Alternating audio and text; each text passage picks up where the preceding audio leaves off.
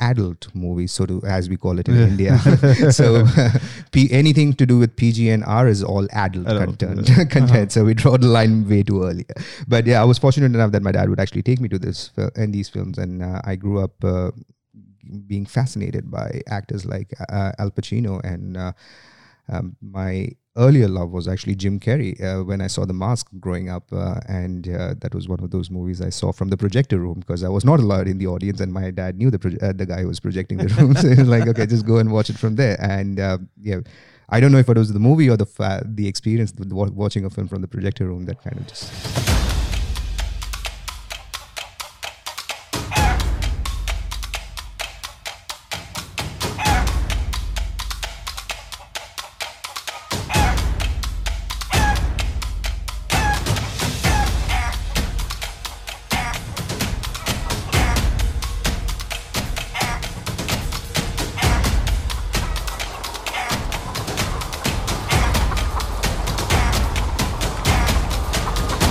Chokers! Hello, everybody. I'm James. And I'm Neil. Hey, how's everyone going? Sorry for the pause. We've got a special guest today. Yep. Hello. So, yes. Can you introduce him? Because I introduced the last few ones. No, you could. It doesn't matter who introduces. Okay. So, got a friend here today. All right, let me go ahead. No. I got to do this. Okay. This is Taufeeq Sheikh. Welcome to the show. Thank you. I wanted to get you on ages ago. And I was on your show, which was a year and a half ago. You had a little bit of a podcast going. Yes. And I wasn't. Yes, to that too. I did not know you. Are we friends on Facebook? No. No, I don't think so. Is that what goes for friendship today? Are you on Facebook? That's it. Or else you're not my real friend if you're not on Facebook. Yeah. Unfortunately, that's what it is. Perfect. That's what. We're hardly friends. Fair enough. No wonder you two working together. But we're really intense on Facebook. Like there's emojis flying and gifts and gifts for days. Anyway, I was told someone told me, oh, well, you got to go on Instagram because that's where all the young people are, and kind of made sense why I'm not there. Yeah. So, Oh, he is too young, my friend. Yeah, so we're on Instagram. We're on Instagram. Yeah. All right. Well, anyway, welcome. Hello, welcome kids. to the show. I'm so happy that we got you on the show today, and you had free time to come on. And I wanted to return the favour from last year when you had me on as well. And so, how you been? And first of all, actually, let's tell me about yourself from your background, so everyone knows how you got into theatre, and you're an actor. Yes, allegedly. Firstly, I was a bit confused when you actually invited me over, because when you said that it's going to be also an audio podcast, I was like, this shit doesn't have subtitles. How is it going to help your audience? But thank you for taking that risk. That's okay. So We'll put it on anyway. is there a way to do that? You can translate. Thanks. Yes, I am from India originally. That's where I have lived most of my life, apart from the last 12 that has been in Australia. Mm-hmm. And the first 10 years were basically boring, let's put it this way, because I was doing the normal conventional stuff. And now that I'm a recovering entrepreneur, I thought one of the ways to get myself back into sanity was choose arts as a medium. And for the past 2 years, I'm kind of thinking maybe it was the right choice, maybe not, but it is something that it is. So we'll know soon. Okay. So, last 10 years when you arrived at Sydney? Yes. Okay. So, and did you do theatre when you were in India when you were growing up? I remember as a child, yes. That's where my first love for theatre began, and that soon graduated into doing a few serials for the national television as a child artist as well. Mm-hmm. The next thing I knew that there was something like a Shakespeare play happened, and the girl that I had a crush on was playing the lead in the Taming of the Shrew, and I was like, the only role left for me to take was Baptista Minola, which was her father's role. So funny enough, look. So I was like, all right, fine. It is a very incestuous start to theatre, but a start nonetheless. But that kind of stuck on to me, and then went on doing theatre with some really great talents that we have in India, to the point that I was trained by professionals from National School of Drama, which is the equivalent of NIDA in Australia.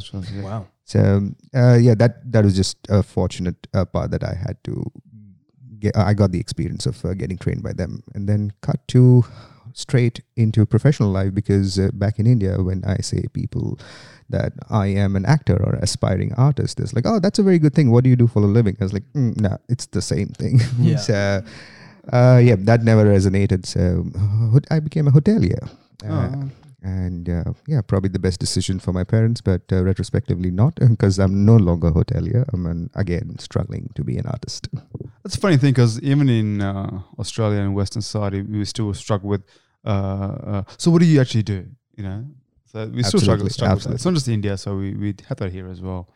True. Which is so challenging, especially as we both come from Indian backgrounds, cultures, and that's a huge thing. Like it can't be a career for any of us. It has to be in lines of business or being doctor, engineer, yada yada yada. You know. Yeah, I mean, like the career options are very simple in the South Asian countries. Is like you're either a engineer or an accountant or a lawyer, or you're a loser. Basically, you're a liar. Same thing. Yeah, it's a lawyer, liar. Yeah, same thing.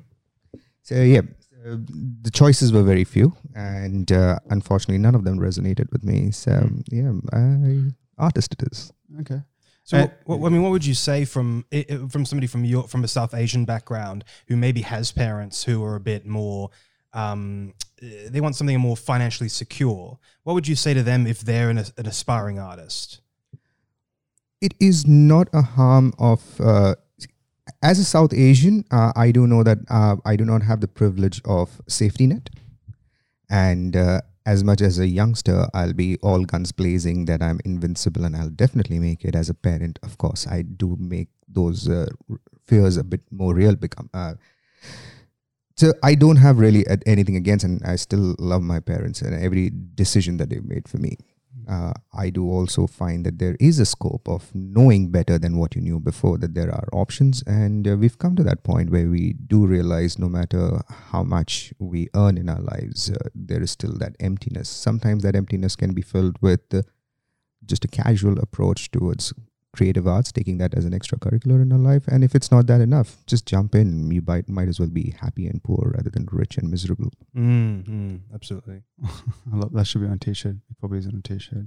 Yeah, I probably got it from a t-shirt, maybe. Speaking of t-shirts. Oh, okay, yes. Promotion time. What t-shirt? Can you describe to our listeners what t-shirt you're wearing right now? Okay, I'm wearing a black t-shirt. It's a round neck t-shirt. All right, you don't want to get into the semantics of it. It's a t-shirt with Hamlet's logo on it, a noble mind, hero throne.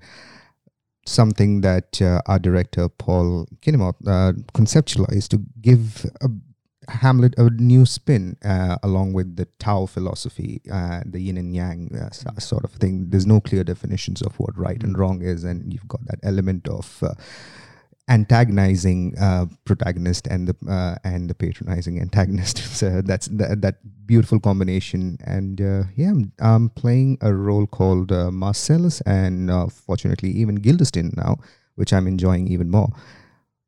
This play is a modern take on Shakespeare, where the language still remains the same, but Hamlet is no longer a kingdom but a corporation, and Hamlet King is not a king. He's the CEO of a mortgage fund, hedge fund broker in Denmark. So that sort of a thing. It's a modern take on it.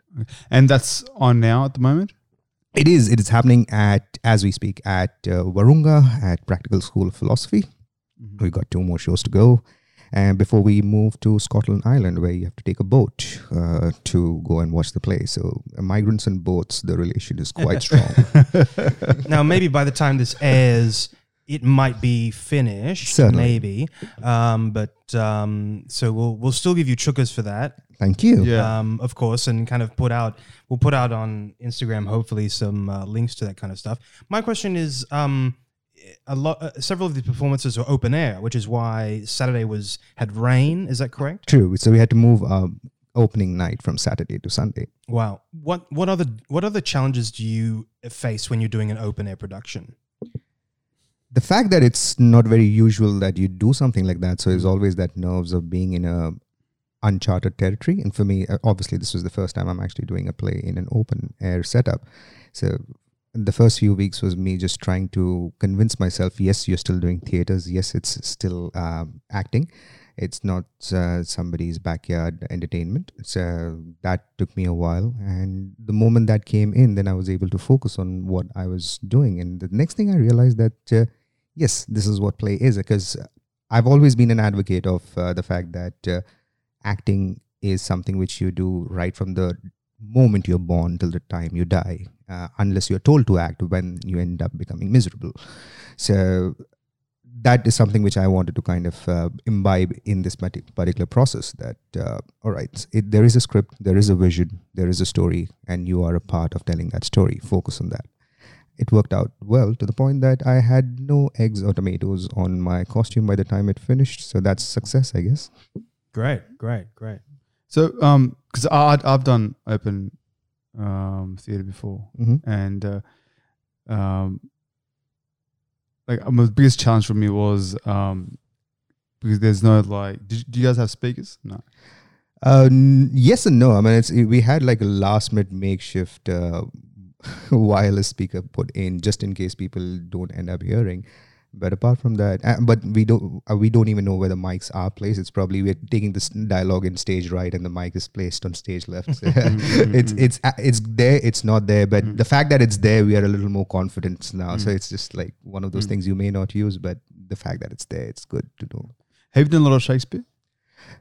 So the first one was my incestuous relationship with Shakespeare, and this one was an open air relationship. So yeah, 20 years gap between the two Shakespeares I've done. Apart from that, my only introduction to Shakespeare was probably the Indian adaptation of Hamlet, which is called Heather. In which there was Shahid Kapoor and Tabu. I haven't seen it. I don't want to see it, but I will watch it because you're looking at me. So if anyone who is not a fan of Shahid Kapoor as an actor, that's one of those movies that will make you change your mind. And, then I'll watch it. And then you've got Tabu and KK, and anyone who's remotely aware of what Tabu and KK Menon as an actor are capable of, it's a must watch. She's awesome. Definitely, it is. She is. Yeah, she's awesome. Still my crush. She hasn't done anything recently though. Well, she was there in I keep forgetting the name, but A Suitable Boy.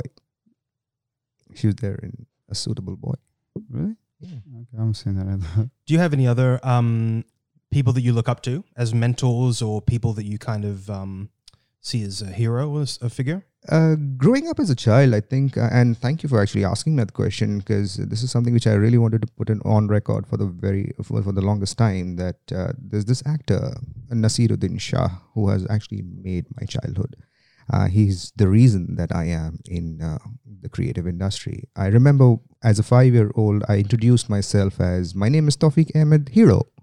The hero came in from the word hero, which Naseeruddin Shah used in one of his films that Phata poster nikla hero. So the poster tears apart and he just jumps out of it and he's like, here's the hero. And that imagery stuck to me for the longest time. And as much as I grew into creative arts and I observed him as an actor, I was just awed by his honesty. I was awed by his presence. And these were amongst that league of actors where Naseeruddin Shah and what he represents were the unconventional or the misfits in the industry of misfits. Which kind of was my top 1%. Let's put it this way, the one which I was aspiring. So yes, Naseeruddin Shah, the one and only person who's made my childhood. Paresh Rawal was another fascinating actor that I have always looked up to in terms of the way he puts his characters out. Om Puri is another one, lesser known, but he's. What do you mean? He's lesser known in the sense of your favorite actors. That name does not come all the time because he's not one of those hero which we have this unfortunate fascination of of worshipping in Bollywood, and to that extent in the film industry as a whole. So these were the guys. Then there's an actor called Ashutosh Rana, and his projection is just next level. Hopping on to, and my father for some reason actually had this way of sneaking me into film theaters, because he did not want me to grow up watching only Bollywood movies. So I've watched some adult movies, so to, as we call it in India. So anything to do with PG and R is all adult content. So we draw the line way too early. But yeah, I was fortunate enough that my dad would actually take me to these films, and I grew up being fascinated by actors like Al Pacino, and my earlier love was actually Jim Carrey when I saw The Mask growing up, and that was one of those movies I saw from the projector room, because I was not allowed in the audience, and my dad knew the guy who was projecting the room. So he was like, okay, just go and watch it from there. And yeah, I don't know if it was the movie or the experience with watching a film from the projector room that kind of just stuck. Yeah. My hero is also Nasruddin Shah. Like he's when I started acting, one of those things that I looked up to him, and I'm like, wow, I can be something like that. Is it possible? And there's someone out of India who actually loves being an actor and an artist as opposed to just an entertainer. True. And being truthful and honest. And one of the things he was in an interview, he talked about Amitabh Bachchan as well, and what he said, a few things, that it's not necessarily his talent, but the choice that he's made that makes him Amitabh Bachchan, which is true. And I look at the stuff that Nasruddin Shah has done, how truth. Like one of my favorite films, it's actually my mum's favorite film. It's Masoom. Oh, okay. And like he cries every time. Mum cries every single time. Absolutely. And I mean, it's a fantastic film. And great. And I'm happy there's actors who are sort of following his blueprint, sort of thing. True. And when I was on your show last year, we talked about Irfan Khan as well. Yep. Who's one of them who has followed the same sort of blueprint. And yeah, and I think that's I sort of want to follow that as well in some way or form. It's like if I could even step on the same dust where these guys have actually walked, would be kind of an achievement for me, because they, till date, and if I know through my sources well, they don't consider themselves as actors. They consider themselves as servants of the art. And that's one thing I aspire to be. How well can I serve my craft? How well can I act in the way that I am doing something for the art rather than art doing something for me. I've already convinced myself that I'm not working towards paychecks when I'm doing arts or creating art. I'm working towards my personal satisfaction, my enjoyment, and my mental sanity. And if all of that amounts up to a paycheck, well and good. And if it does not, to hell with it. Well, then, speaking of that, what's your end goal? Where do you want to be in, say, 30 years? 6 feet under. That's far. Jesus, that's a far away. Yeah, I know. Yeah, you're asking someone who's taken arts as a creative as a pursuit, in terms of a midlife crisis. 30 years is way too long. 30 seconds later, I'm hoping that I'm still a part of this podcast. 30 minutes later, I hope I'm back home safely. But that's pretty much where I draw the line. Yeah. Sure. So, okay, so I just want to go back to the whole Shakespeare thing, just because I want to know how, like the language, how did you grasp the language, and how does it differ? Because if you did Shakespeare in India and you did Shakespeare here, what are the major differences in the language, and how did they teach you there? How did they teach you here? My faint memories of learning Shakespeare as a child was more about stylized delivery and projection, and let the rest take care of it.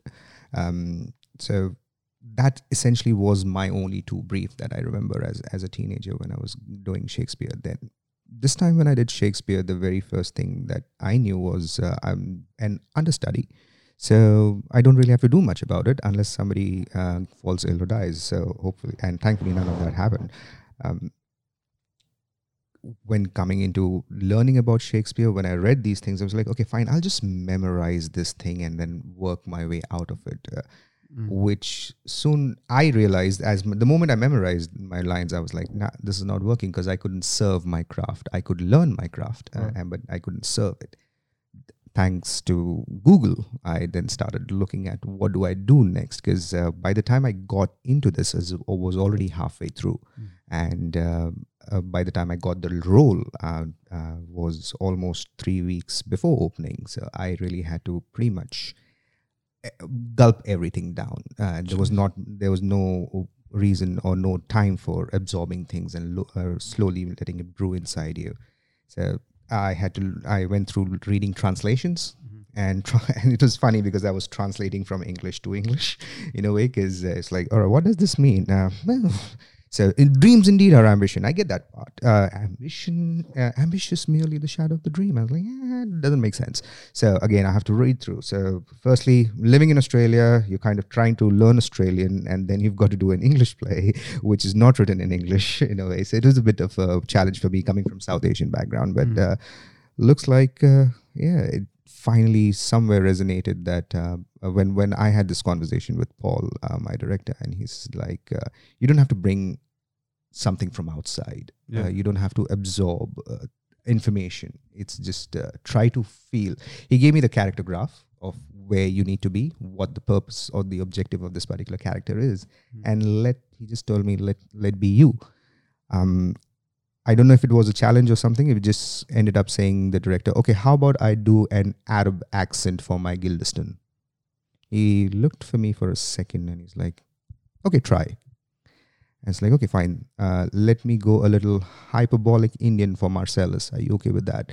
And I think he's going to say no at some stage. Like, come on, man, this is the limit, sort of a thing. And that never came in.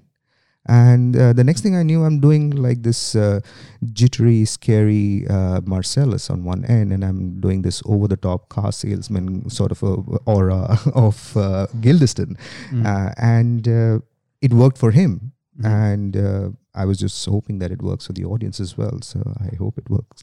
Yeah, well, I mean, you mentioned the audience on opening night, right? We had a bit of a discussion before this, but tell us about what the audience response was. Right. So as we did mention that initially, that we are living in that age where everybody wants to not be the bad guy in giving you feedback, to the point that you have to now extract feedback out of them and you have to decode what they really mean. So when I went out to meet a few friends who had come, I had a bit of a look around the lawn who were sitting and having a chat with them. There was a sense of discomfort in the audience, and there was this sense of the fact that there was this aloofness that was there, which for me as an actor was very rewarding, because that's essentially where a normal human being would be if they had to witness a story like Hamlet. Right. So that's essentially what my take was, that whether we did well or we did not do well, obviously the applause is something which has become more like customary now. So it was more the after feeling or the residual feeling of the audience was where I found the success in.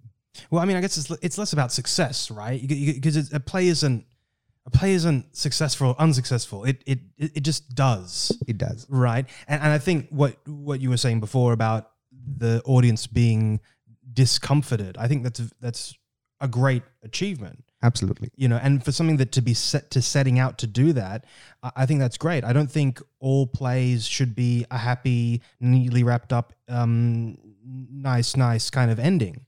Plays should be disturbing, and they should force people to question things. So I think it's great that Hamlet does that. And I'm glad for the OTT platforms that have come in as well, Netflix, Amazon, which have given you the option of now creating art to the way you like it and find the audience that like the kind of art you produce.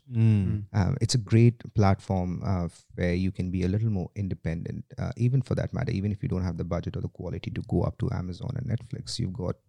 We've got Instagram Live that's happening right now. We've got YouTube. We've got Facebook. Just put it out there. We always, which worked for me, because I came into this industry struggling at a time where patience was one of the least of the attributes that I had as a mid-30s guy.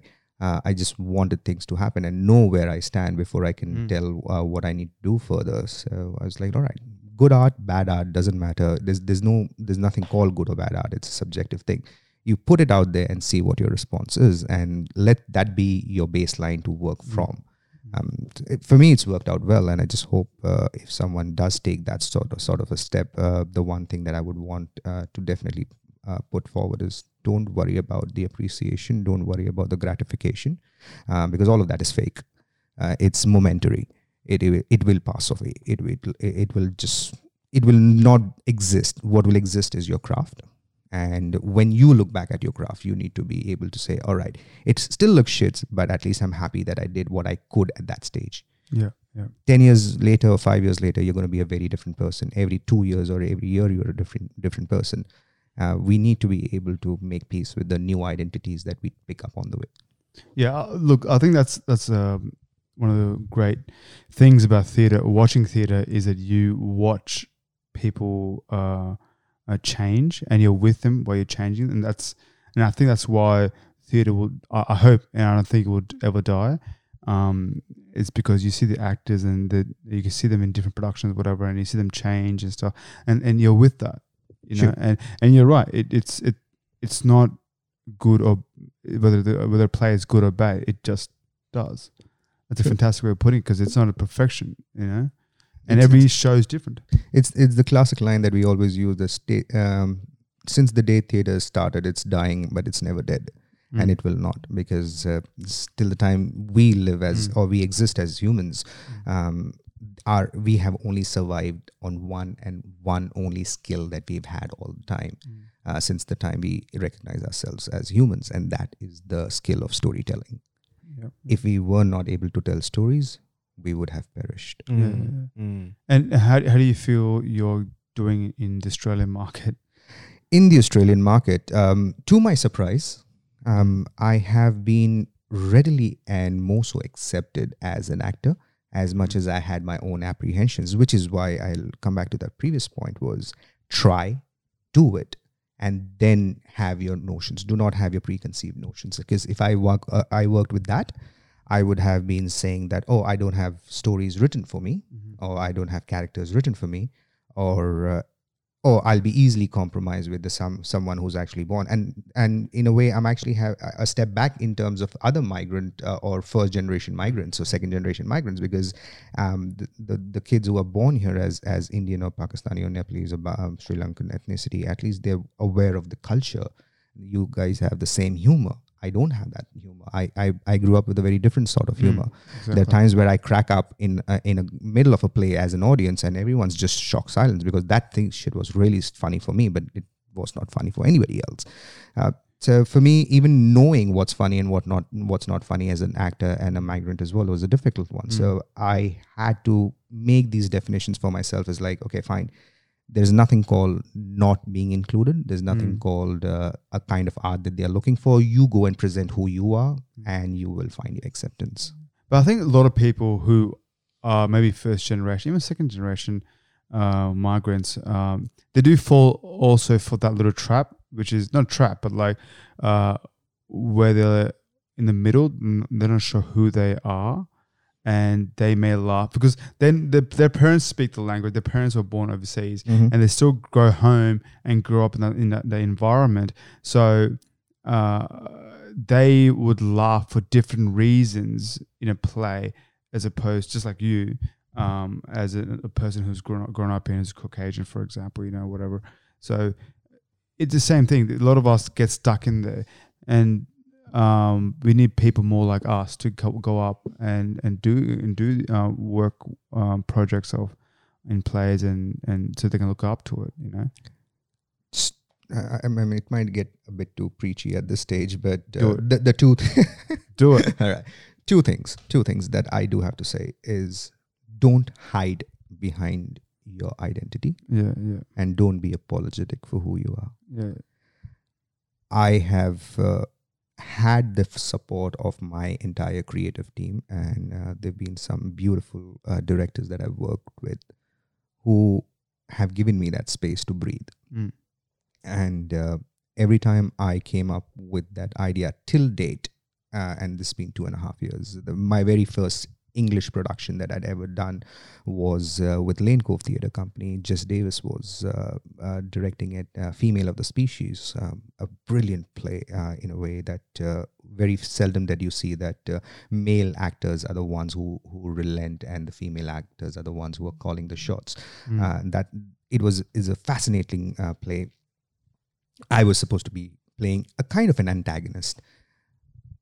When I discussed this with my director, I just said, see, this is what I am. This role, Frank, is written for most likely an African American taxi driver who's playing Frank, and he has his own politics due to which he would act in a certain way. I cannot relate to that. What do I do, and how do I give in? I got that flexibility of doing, be who you are, even if it's Frank from somebody called Farhan becoming Frank, like we do end up doing these anglicizing our Indian names. Keep that politics in mind and play that character that way. I got that space to breathe. Same was with Drowsy Chaperone when I did a feature role in it for North Shore Theatre Company. I said, well, I'm taking this superintendent as Indian. I'm not trying to put in an American accent, because I remember during the audition, I said, what are the accents that you can do? I said, well, from Indian to Mediterranean, that's the palette that I have. You choose which one you like. I was like, no, can you do American? Can you? I mean, like, I can do, but won't sound so convincing. Are you okay with that?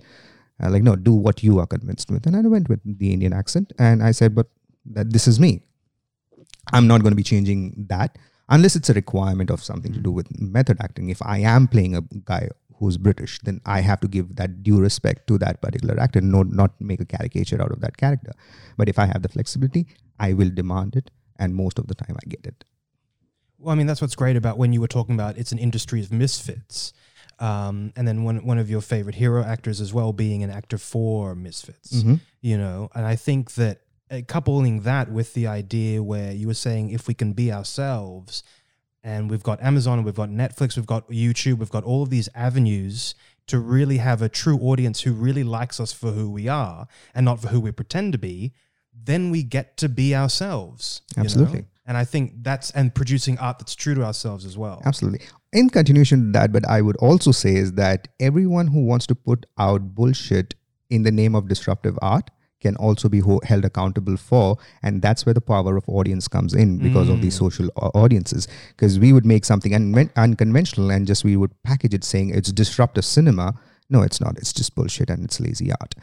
You're pandering to an audience, and that's essentially what your whole thing is. So yeah, there's a difference between disruptive art. There's a difference between trying to put lazy out there, and most of the time people try to convince their audience they're trying to disrupt the arts industry. They're not.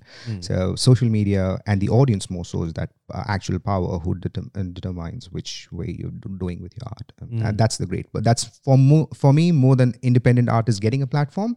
It's more for me independent artists getting a reality check of the quality of the work that they put out. That's what social media is great for me. What about the quality of work in Sydney? Is it are you happy with the quality of work in Sydney? Depends what your benchmark of success or achievement is. For me, arts is therapy. For me, arts is my check of keeping sanity. For me, creative arts is an opportunity to tell my stories, and I have the technology to tell out my story to the whole world, no matter which corner of the world I am in. Yeah. So that way, Australia checks all the boxes. Lovely. And because of that, you have your own radio show as well. Can you just quickly explain that, what's going on with that? Sure. So again, with the coincidence that I was a bit too vocal on social media about my opinions, the curator of the show, Mr. Manbir Singh Kohli, said, "Oh, why don't you just write about it and tell it on radio?" I was like, well, either this guy is insane because he really doesn't know me and he's asking me to put content out on radio, not to on like social media. Or secondly, he's just one of those other crazy artists that I love working with who don't have the sense of right and wrong, just have the sense of art. I said, I'll go with the latter and put my stuff out. He liked my stories and he said, well, do you want to do this regularly on a weekly basis? So yeah, that was back in 2019 in Jan or Feb, which I had given my first short story fiction out. And it's been 2 years that we've been doing that. And Kehte Sunte radio comes on 89.32 GLF FM. Every Thursday to 8 p.m. to 10 p.m. One focus that Manbir behind me and the entire the crew that works with us is that we want to speak our mind out. And that is the only baseline of everything that we do. Speak our minds out, speak facts. And when you're giving an opinion, say it's an opinion and be honest to what you're saying. And despite of being that crazy, we still kept it open to be a talkback radio to the point that people are having that capacity of holding up if we are doing anything wrong. To that extension, we've even expanded it on Facebook Live, so we are even more susceptible to criticism, which is great. Great. Well, congratulations. Yeah, congratulations. We want to wish you chukas on Hamlet. We want to wish you chukas on your radio show. Thank you. Is there anything else? Any other projects that you can talk about coming up that we can wish you chukas on? I am in process of post-production with Walk Now Productions, Sam Cosentino, which is the common link between Neil and me. We got to get him on. He is a passionate artist with who likes to wear his heart on his sleeves, and as honest and as upfront as he can be. He's written this beautiful story about Night Cat and Captainess, which I'm not going to tell you anything about, because if you're having Sam on board at any stage, he would be the best advocate for the story. But the great part is that I've had the opportunity to work with some brilliant artists, to the point that a couple of them have actually had an Academy Award in their hands at one stage, and I was like, okay, fine. So so I was like, wow, okay, that's a great team to work with. It's a brilliant story. Benneling was the DOP. He was a young guy, fascinating at what the way he does his work. So yeah, it's a movie that's in post-production at the moment. We are editing. It's a film. I just bypassed it. Oh wow, yes. Okay. So yeah, Sam's really upped his game with this particular project, and it's just been a fascinating experience, because I worked in theaters with him as well. Because I know him as that. And now he's moved on to films, and it has just been so much of a natural transition, which again helps me reiterate the point that if you are true to your art, if you're serving your art well, it will show itself. No matter what platform. Well, chukas on that, man. Thanks, sounds man. great. Thank you. I'll give chukas to Sam as well, but he's going to be on, so he can give himself chukas. Hopefully. So do you have... Well, is there anybody else that you want to wish chukas for, like a colleague or a friend? Well, I just had my lovely darling friend Rushi and lovely actor Aparna, who had just finished their show. They've revived Parsi and Gujarati theatre in Sydney. What? Yes. That's amazing. So my friend Rushi was there. What do you mean revived?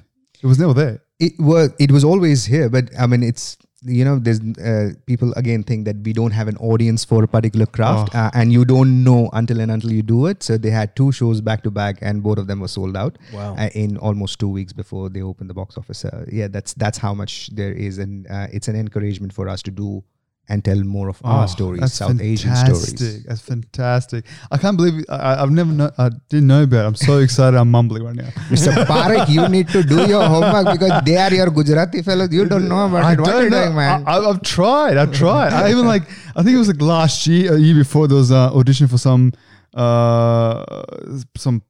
company in Parramatta, and they seem like very aloof a little bit, and so I'm like, okay, well then. I was about to suggest names. Now I'm not going to say anything. So was I, but I didn't want to say, because there might be something good going on. But yeah, that's fantastic. Thanks, man. So, do you want to explain a bit of Parsi theatre and Gujarati theatre? Right. So Parsi and Gujarati theatre are culturally very similar. A very different language to what there is no language called Indian language, just a precursor. So Hindi is the language that most of the time people dub as Indian language. So we don't speak Indian. No, I don't know. I can't speak Indian, unfortunately. I'm a very bad Indian that I can't speak Indian. I wish it existed. But Gujarati is one of the many languages, around the 18 or 19 official languages that we have. They keep growing, man. I have loved the slapstickiness of it at the start, and the philosophy and the social messaging, which is all wrapped down around the so-called slapstick humor, which is the beauty of what Gujarati and Parsi theatre represents, and it's brutally honest. Let's put it this way. I would love to actually one day, for a podcast, look at different type of theatres and a type of drama that comes out of different parts of the world. Because in India, it's so odd. I always look at it. India has so many different little theatre cultures there. Like, for example, like Gujarati and Parsi. Parsi is basically the Persians who came to India from Persia. From Persia. Yeah. So and then they settled in the state of Gujarat, and so they've done great work there. So each part of the India, they have their own theatre thing, and Gujarati in parts is more comedic, and it's more like what's the word? Extravagant. Is it the word? Yep, we can use that. Extravagant. Yep. Yeah. So and just like we have it here, like even in the Western side, like certain theatre companies, certain theatre cultures do certain things, like them do more drama or more comedy, or them more do like whatever, farce, for example, So we have that in India, and I wanted to hopefully one day bring some stuff here, because we have that, and I don't know why we don't do it. Well, we do it, and this is something, if for all my brown folks who are listening to this, don't forget that people are not dependent on language to understand your stories. They are dependent on your conviction and your honesty. So if you think that people are not going to come and watch your shows, maybe we're just not reaching out thinking that they will not watch our shows. So tell the stories that you want to tell. Tell the stories that you believe in. The audience will come. Exactly. And we have a lovely gentleman here, James, who's directing a show, and fantastic. It's a... Can we quickly? Can we talk about it? Tell me about that. He's got Iranian actors and fantastic. And it'll be in Farsi. Although I don't speak it, I'm directing it. Wow. So See? I've got some other people who are... There you go. Because I thought, there was such a passionate and hardworking group of actors, but they just lacked experience and opportunities. So I thought that I could give that. So fantastic. No, and I can relate to that, because I did get an opportunity to direct a couple of Punjabi short films where I don't speak Punjabi, and to the point that the writer, the producer, always was also gutsy enough to give me a small bit of a role of the antagonist in it, while I don't speak the language either. So it's just, I mean, we can go on repeating ourselves on this one, but language is not a deterrent to telling stories. Yeah, it is. And I think hopefully we get to a point where in Australia we continue to tell stories in different languages, because once again, it's not a barrier. It shouldn't be a barrier. Certainly. I mean, if India is known for its diversity, Australia is pretty much a miniature reflection of exactly the same. It is a melting pot of languages, cultures, foods. And for goodness sake, I mean, like, I never knew the best food in the world was kebabs. I mean, though I come from India and kebabs are everything that you do, but the way it's presented here, and well, for all the countries in the world, I know Australia is where I have fallen in love with kebabs, and not Turkey or Lebanon. Yeah. Well, thank you so much for coming on. Thank you. Sugars for everything you have in your future. Sugars to you for your directorial aspirations. Yeah, thank you for having me on. Hopefully we'll have more guests on from that. Sure. Sort of. How many people had to tell no before I was coming on the list? What do you mean? Like, why did you have to have me? That's something which I still need to figure out. To have you? Yeah, because why did I want to have you? Yeah. What do you mean? I mean, like, seriously, I mean, I'm at this stage where I can't define myself anything more than a potato. And if you know what that reference is in Indian cuisine, it's one of those ingredients which can go in anything. So what is the speciality of being non-special about stuff? I'll tell you what, you listen back to this podcast, you'll hear all the great bits of wisdom that you've accumulated over time. Yeah, I mean, that wisdom doesn't pay, by the way, listeners. That wisdom keeps you happy but doesn't pay, just in case. Happiness is a better currency than money, I tell you right now, my friend. You said so yourself. I agree. I mean, or to the point that I'm being hypocritical here, but yes, it is. It's just a matter of what your objective in life is. If you have money as an objective, this is a podcast not to listen to. Wow. But if you're not, yes, this one is the one for you. And on that note, all our sponsors, make sure you email Diego. Well, hopefully, like, people who listen to this, people like us, or will get a motivation and have at least someone to look up to and say, hey, we're out here and supporting each other, and that's what we're doing this for. Well, it's reassuring, man. Thank you. Yeah, Thank you. Thank It you. just reassures me to continue on the path I am. Thank you so much for coming on the show. Thank you for having me. And thank you everybody listening at home. Thank you, audiences. Thank you so much. All right, Sugars. Sugars. Sugar.